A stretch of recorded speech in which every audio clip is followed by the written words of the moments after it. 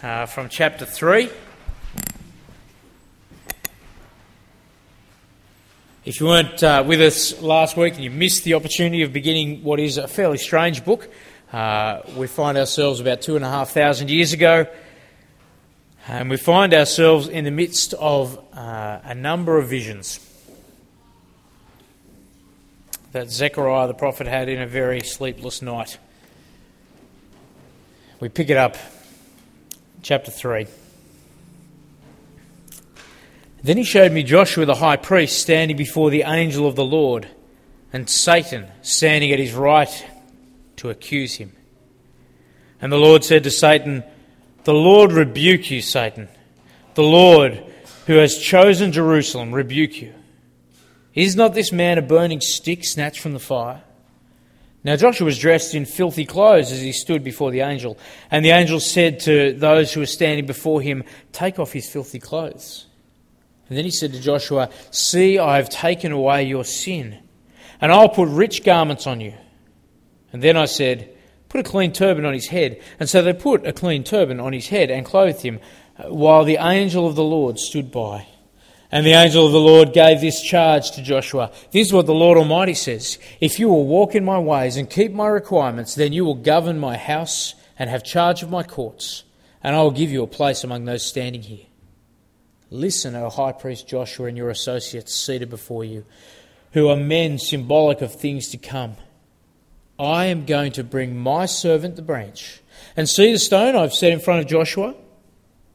There are 7 eyes on that one stone. I will engrave on it an inscription on it, says the Lord Almighty, and I will remove the sin of this land in a single day. In that day each of you will invite his neighbour to sit under his vine and fig tree, declares the Lord Almighty." And then the angel who talked with me returned and wakened me as a man is wakened from his sleep, and he asked me, "What do you see?" I answered, "I see a solid gold lampstand with a bowl at the top and 7 lights on it, with 7 channels to the lights. Also there are 2 olive trees by it, one on the right and one on the left." I asked the angel who talked with me, "What are these, my Lord?" And he answered, "Do you not know what these are?" "Well, no, my Lord," I replied. He said to me, "This is the word of the Lord to Zerubbabel. Not by might nor by power, but by my Spirit, says the Lord Almighty. What are you, O mighty mountain? Before Zerubbabel, you will become level ground. And then he will bring out the capstone to shouts of God bless it, God bless it." And then the word of the Lord came to me. The hands of Zerubbabel have laid the foundation of the temple. His hands will also complete it. And then you will know that the Lord Almighty has sent me to you. Who despises the day of small things? Men will rejoice when they see the plumb line in the hand of Zerubbabel. These 7 are the eyes of the Lord which range throughout the earth. And then I asked the angel, "What are the 2 olive trees on the right and the left?" And again I asked him, "What are the 2 olive branches beside the 2 gold pipes that pour out golden oil?" And he replied, "Do you not know what these are?" "No, my Lord," I said. And so he said, "These are the 2 who are anointed to serve the Lord of all the earth." We're now going to pick up our next reading. Kathy's going to read to us from John's Gospel. The second reading is from John chapter 1, verse 29, and it's on page 750.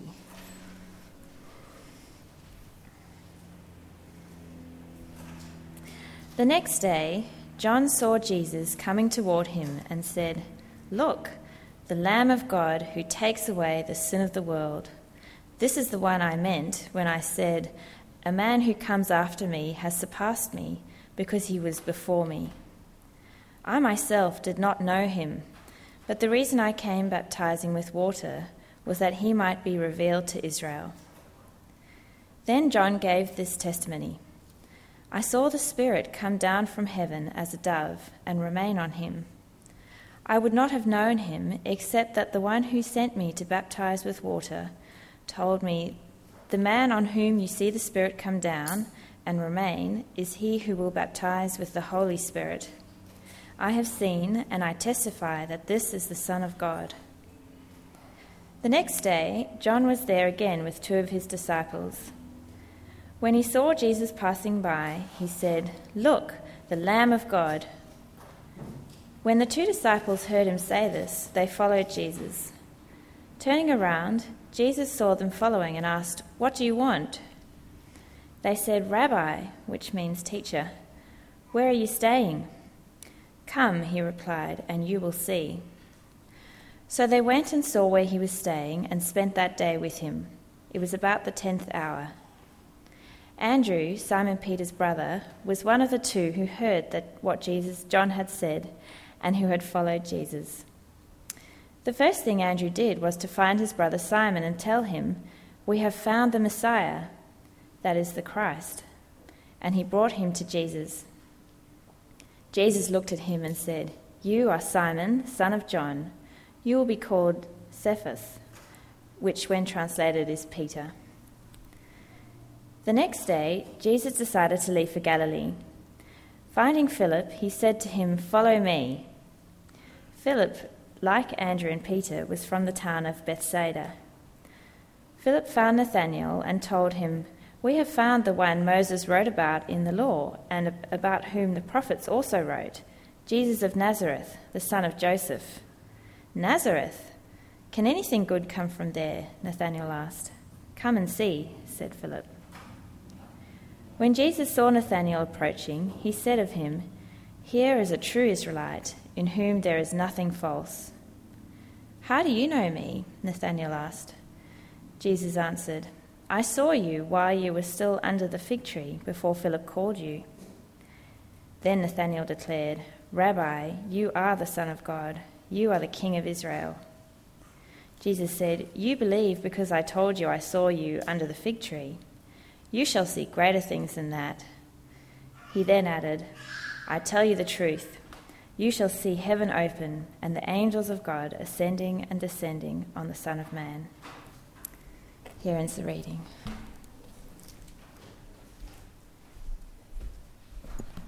You'd do well if you jumped back to Zechariah, that reading from chapter 3, page 669. Hopefully your interest is piqued enough that it's a strange reading. It's not the kind of stuff we normally are used to hearing in the Word of God. Lots of pictures. But God, in His kindness, still speaks. So let's pray that He would speak clearly to us. Our Lord and Father, we thank You for the goodness of Your Word and the power of Your Word. Father, we ask that even now that You would be taking away the distractions from our hearts and minds. Keep away from us all the things that prevent us from hearing Your Word clearly, whether it's just the distractions of good things or whether it's the sin in our hearts. Father, we pray that You would give us humility as we come before Your Word, a desire to know You better, and that by hearing Your Word we might trust and love You all the more. In Jesus' name we pray. Amen. In 1893, William Lane, who's not a name I expect you'd know, but he took a group from our shore over to Paraguay. He was a visionary man. He set out to create the perfect community. He entitled it New Australia. And it was going to be built by the true Australian bushman. And so he picked those kind of people to go with him. And it was built on these 6 principles. 1, a common hold rather than a commonwealth, the idea being that if you chose to leave the community, you'd get your share of the society's wealth. Secondly, a brotherhood of English-speaking whites. Thirdly, life marriage. 4th, preservation of the colour line. 5, teetotalism. And 6, communism. Now, as you can tell from these essential rules, he wasn't just a visionary, he was a left-leaning racist as well. And you won't be surprised if I tell you that his community collapsed, actually, within years. Lane himself took a splinter group off to another locale in Paraguay, a place called Cosme, and it collapsed too, and he ended up back in New Zealand, where he finished his life. Now, I don't raise him just for mockery. I actually want to raise him because it brings home the difficulty of creating the perfect community. How hard it is. And yet it's a vision we none of us have given up on. You know, we vote our politicians in and out on their ability to deliver that perfect community, or at least get us closer to it. Kevin Rudd is going to be judged by Australians on how much they share his vision of this big, populous Australia by 2050. Julia Gillard's NAPLAN tests and My School website, they're all attempts to make our schools these perfect communities, or at least better. And again, it's not that we mock them, they're good. What they do is point out our longings. We'd love to be part of that perfect place. We went away with the extended family this week, and even on a small scale, you realise as nice as it can be, it's far from perfect. And yet we rightly invest money and time to build nice communities. And what God offers us this morning in these strange visions is the vision of the perfect community. And even better, he actually gives a vision of what he is going to build. As we read earlier in Zechariah 4:6, it's not by might, not by power, but by my Spirit, says the Lord Almighty. There's a verse to hang on to. And it's a vision I want to suggest it would be worth us buying into and investing in. A vision of the perfect community that actually will happen. 3 points I want us to grasp. We're actually trying to deal with more information than just those 2 chapters, but all the way from chapter 1 through to chapter 6.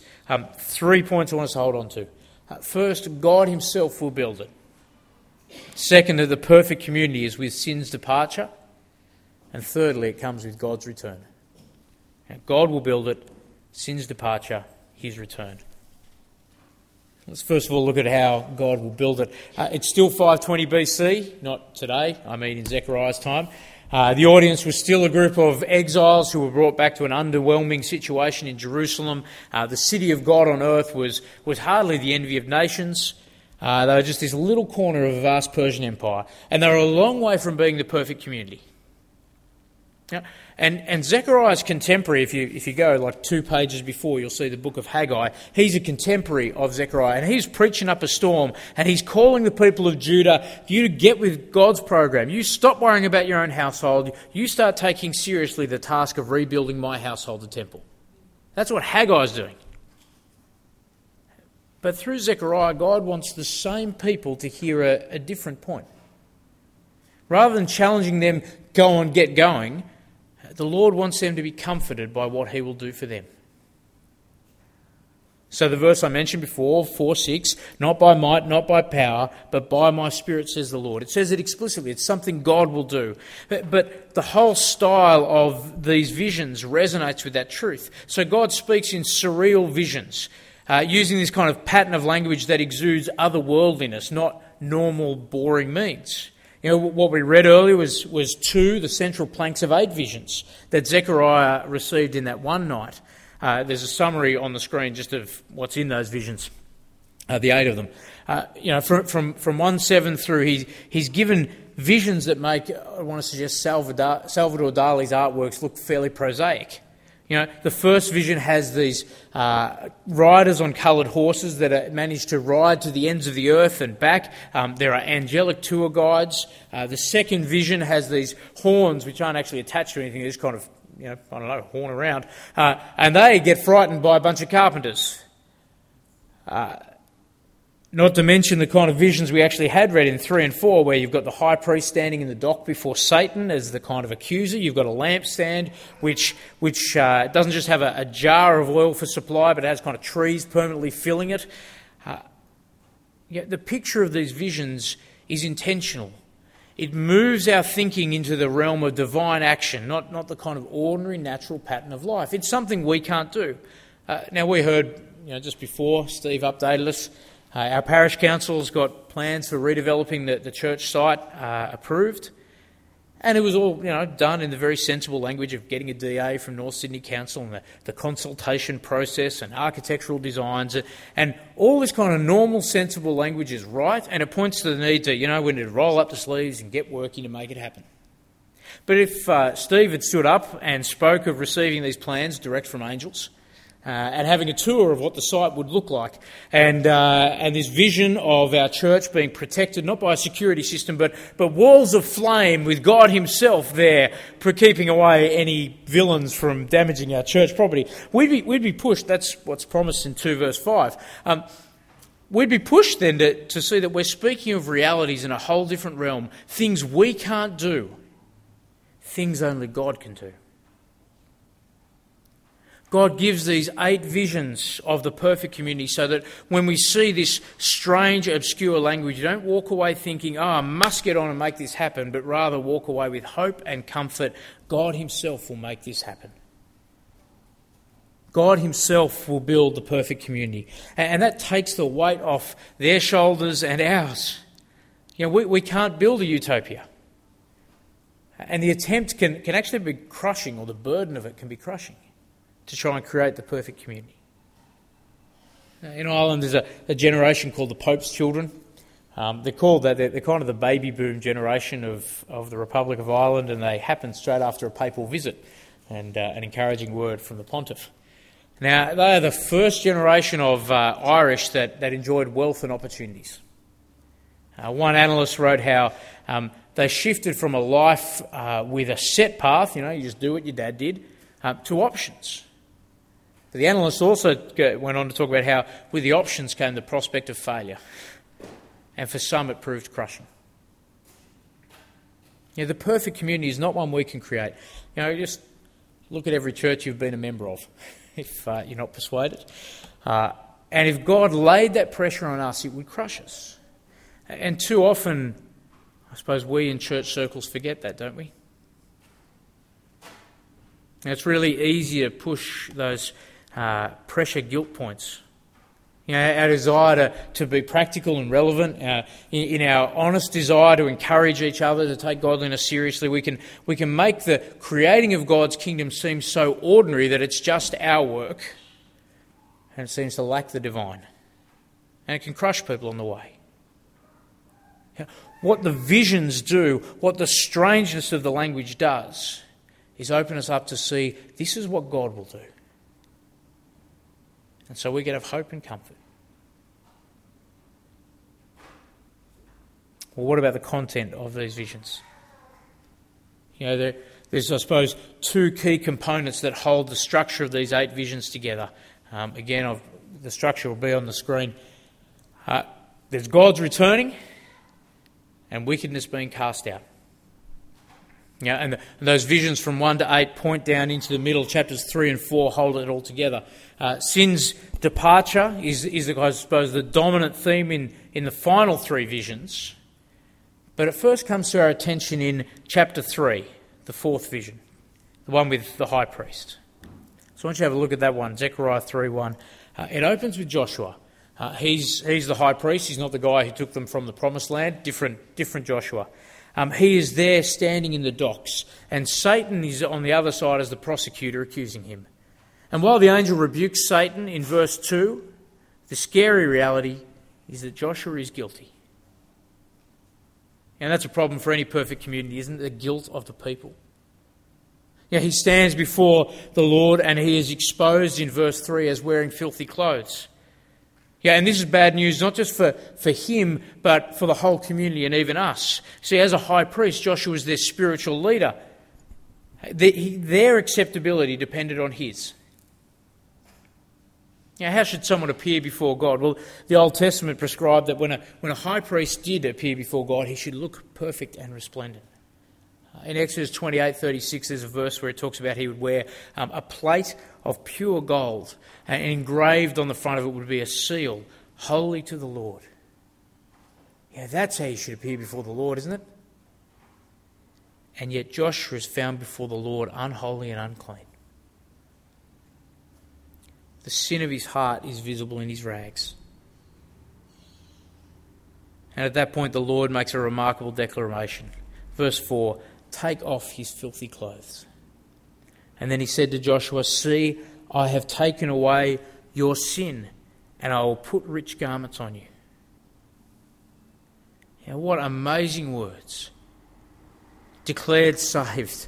What better could we ask to hear from God than him to see us in all our weakness and failure and still say, I've taken your sin away. And it is a word for us all, because the Lord goes on to speak of a branch. In verse 9, if you flick over, a branch will come, God's servant.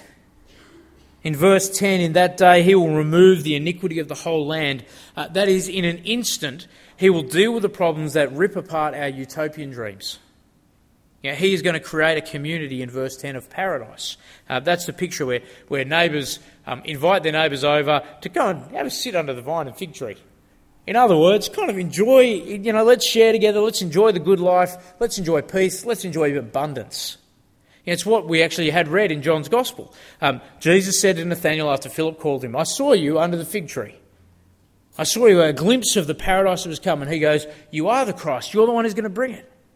It was straight after John the Baptist had pointed out that Jesus was the Lamb who in a day would take away the sin of the world. See, the perfect community will only come when sin departs. Either in forgiveness here in chapter 3, this fourth vision, or in those final three visions, the other way sin departs is in judgment. So vision 5, there's this flying scroll. The commands of God are the size of a billboard and can fly around the world, so there's no way of escaping it. And it stands against the unrepentant. Vision 6 has this woman in a basket called wickedness, and the basket's sealed up and it's transported over to Babylon. That is the symbolic home of opposition to God. It's eradicated from the community. And then the final vision, 4 chariots go out to execute judgment on the world and bring the true rest of God's established rule. Putting it all together, the perfect community will be created. God is building that. God will eradicate sin finally. But it doesn't have to be in judgment. The words spoken over Joshua, see your sins are taken away, can be spoken over you and me. And I think the beauty of this vision is that it deals with our reality. God sees what Joshua's like. But he doesn't turn away and he doesn't try and cover it up. The Satan might be a liar, but when he accuses us of our sin, he speaks the truth. But God speaks a better truth that can actually deal and get rid of and take away that sin. The American novelist John Cheever was highly successful in the 50s to 70s. He won things like Pulitzer Prizes as well.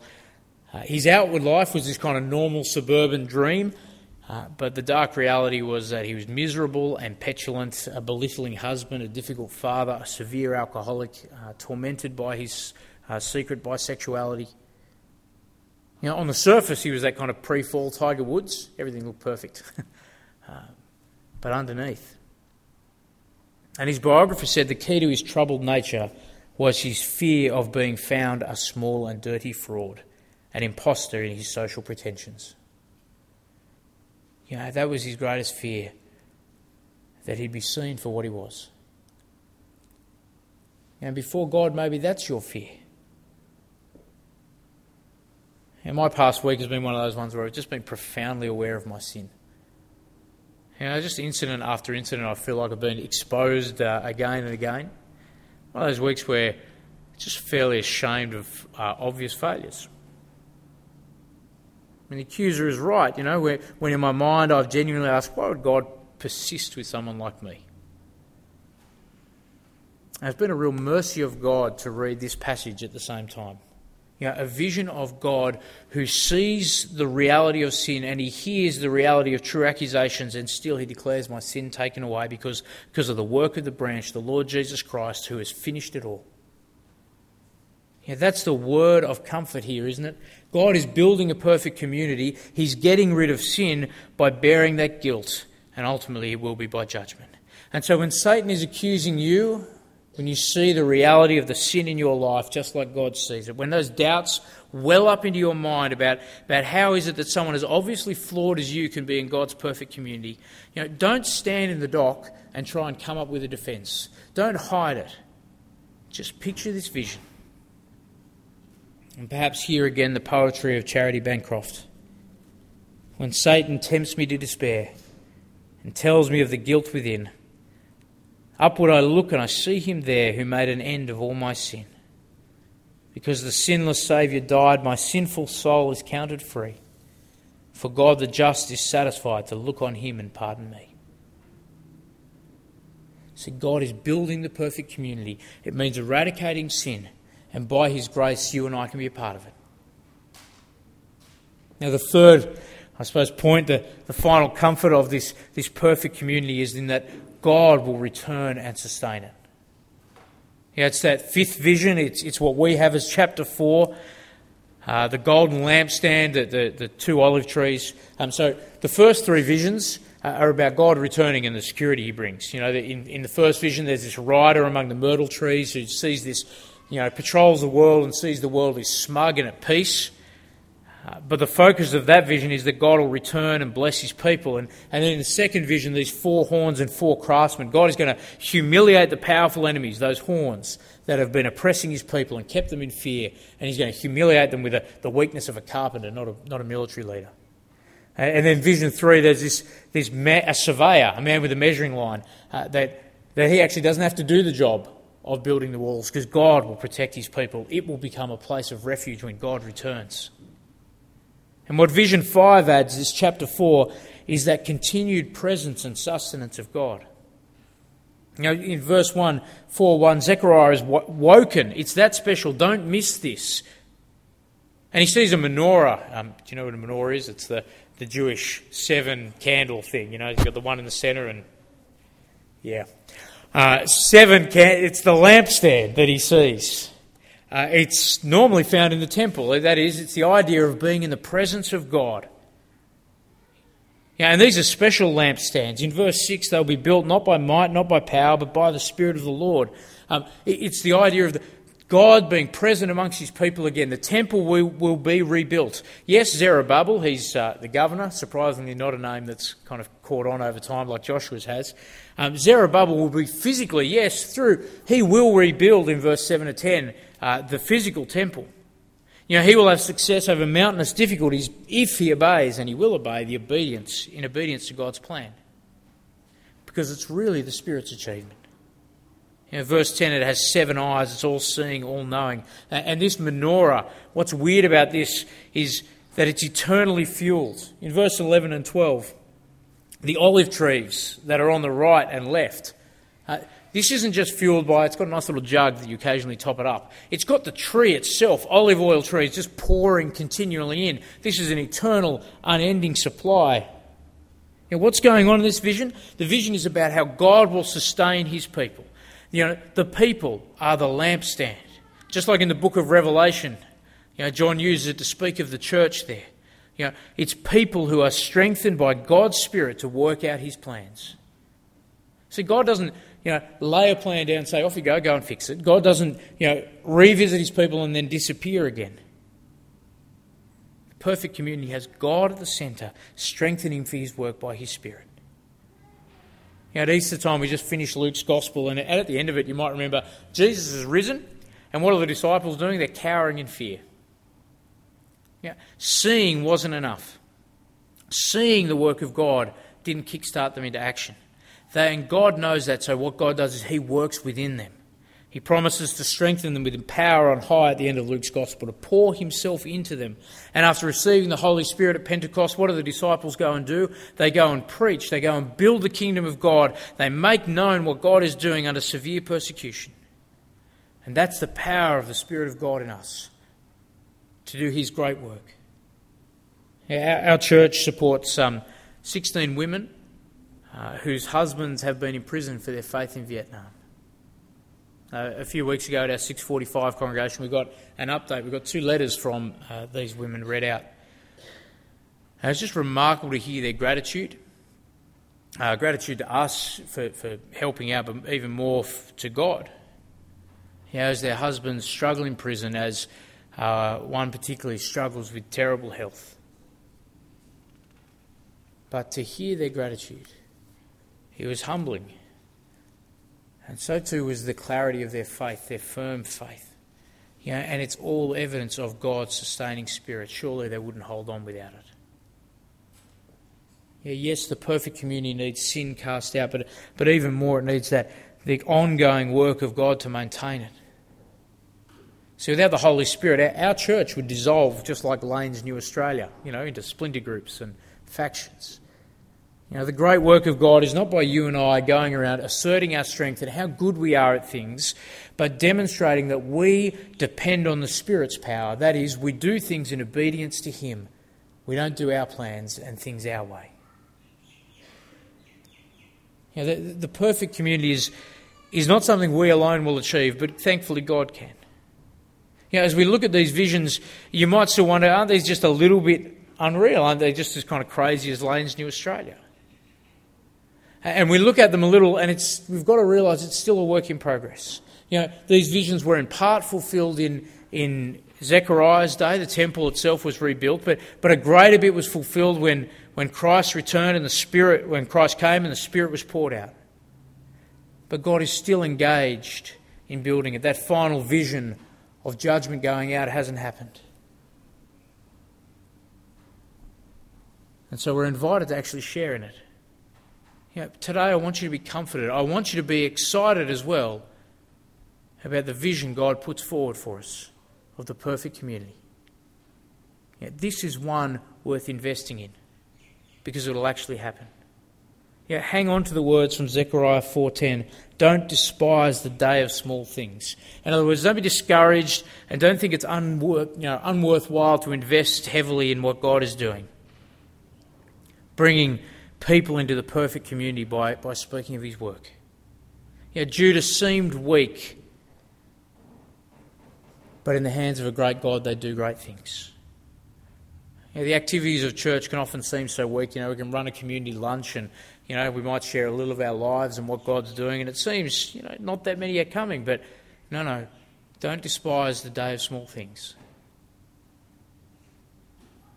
You know, I've had people who tell me of conversations we had years ago where I said something that was really helpful to them, and I, you know, to my shame, sadly can't even remember what I said, and sometimes can't even remember we spoke.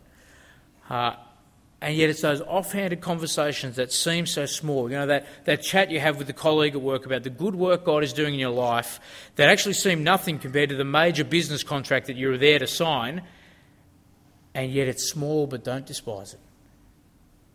The gospel might seem ineffectual against the tide of culture, but don't despise it, invest in it. For the perfect community will not be built by might or power, but by the Spirit of God, says the Lord Almighty. Let's pray. Our Lord and Father, we thank you for the perfect community that you are building and have established. We thank you that sin will be gotten rid of, and you hold, because of Jesus, you do not hold our sin against us. And we thank you that you are present amongst us. We thank you for your Spirit that sustains us. And we pray that you would help us to have a big vision of what you are doing, to excite us about your plans, that we would be comforted and long to invest even more heavily in what you are doing, and that we would never despise the day of small things, but rather look forward to when you will fulfill it all. In Jesus' name we pray. Amen.